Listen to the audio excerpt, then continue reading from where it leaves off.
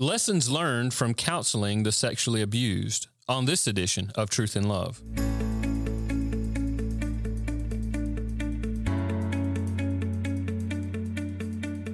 I'm Dale Johnson, and you're listening to Truth in Love, a podcast of the Association of Certified Biblical Counselors, where we seek to provide biblical solutions for the problems that people face.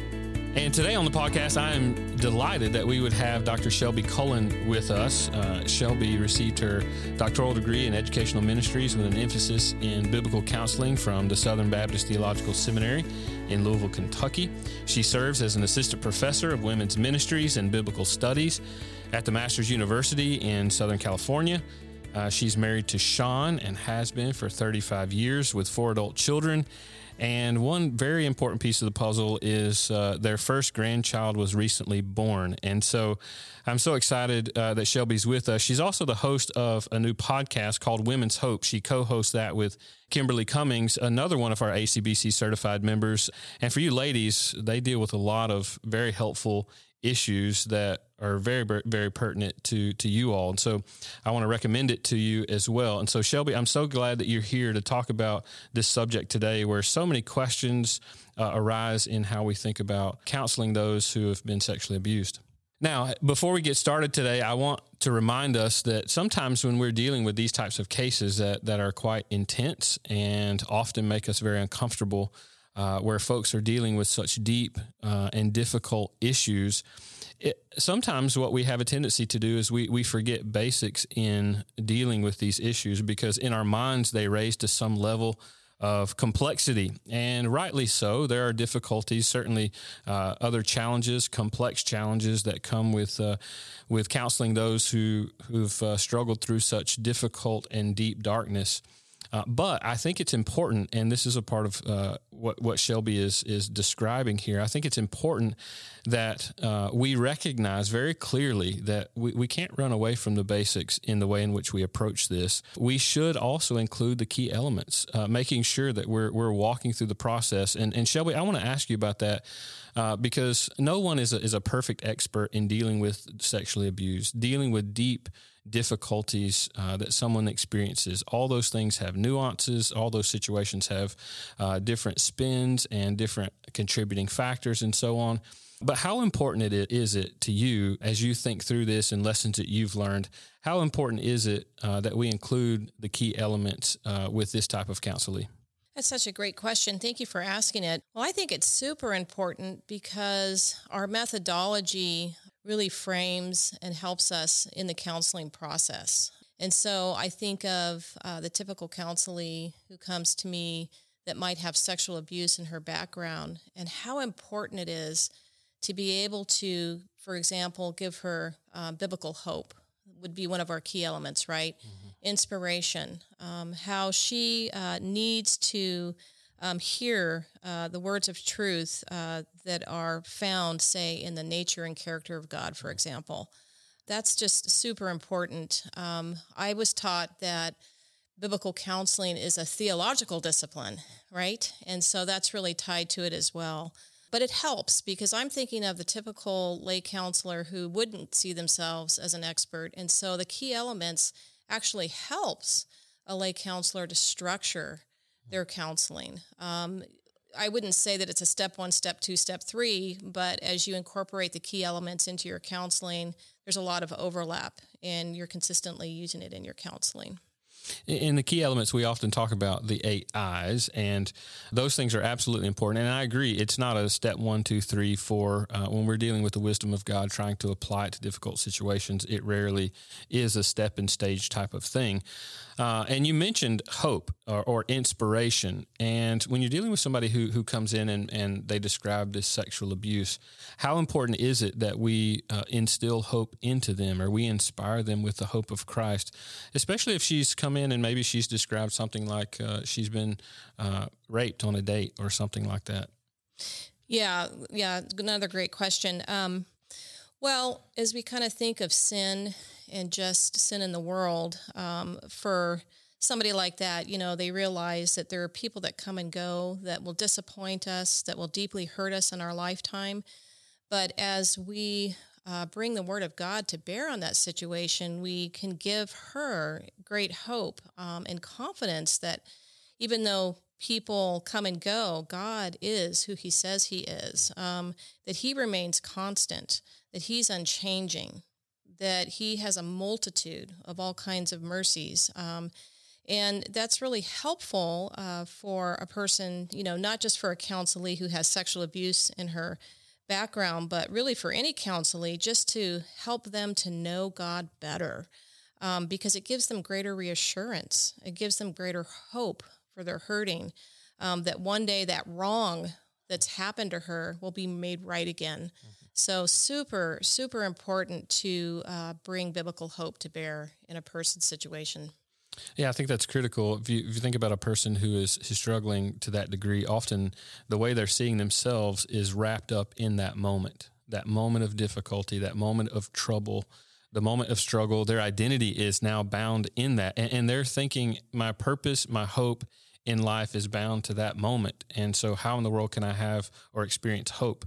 And what you're describing is exactly right, that we step outside of that moment, not dismissing it, certainly, but really pointing to that their identity is found in something far greater than an event that happened to them, a way in which they were misused and abused, to remind ourselves of who God is, our experience with him, and that he is the one who cares for those who are broken. And that's critical.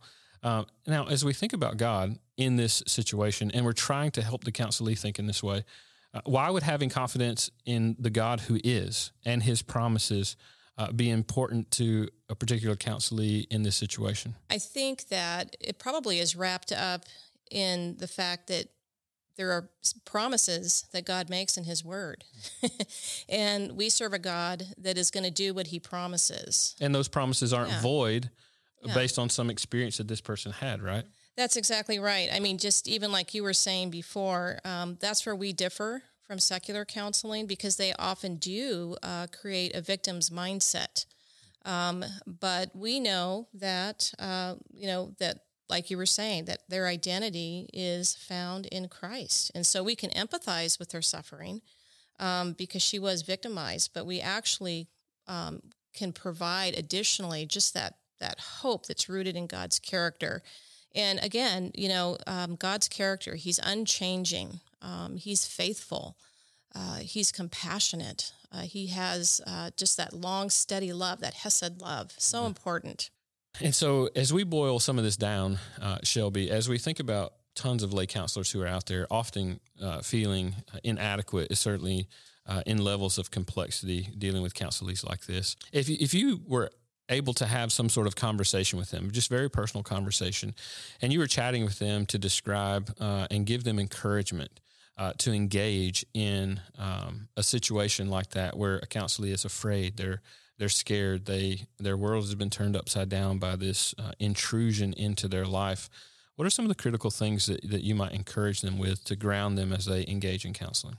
We have a wonderful verse in God's Word, Romans 15:14, and what Paul does there is he reminds us that we are full of goodness, and we are able to come alongside with God's Word, and we're able to counsel one another.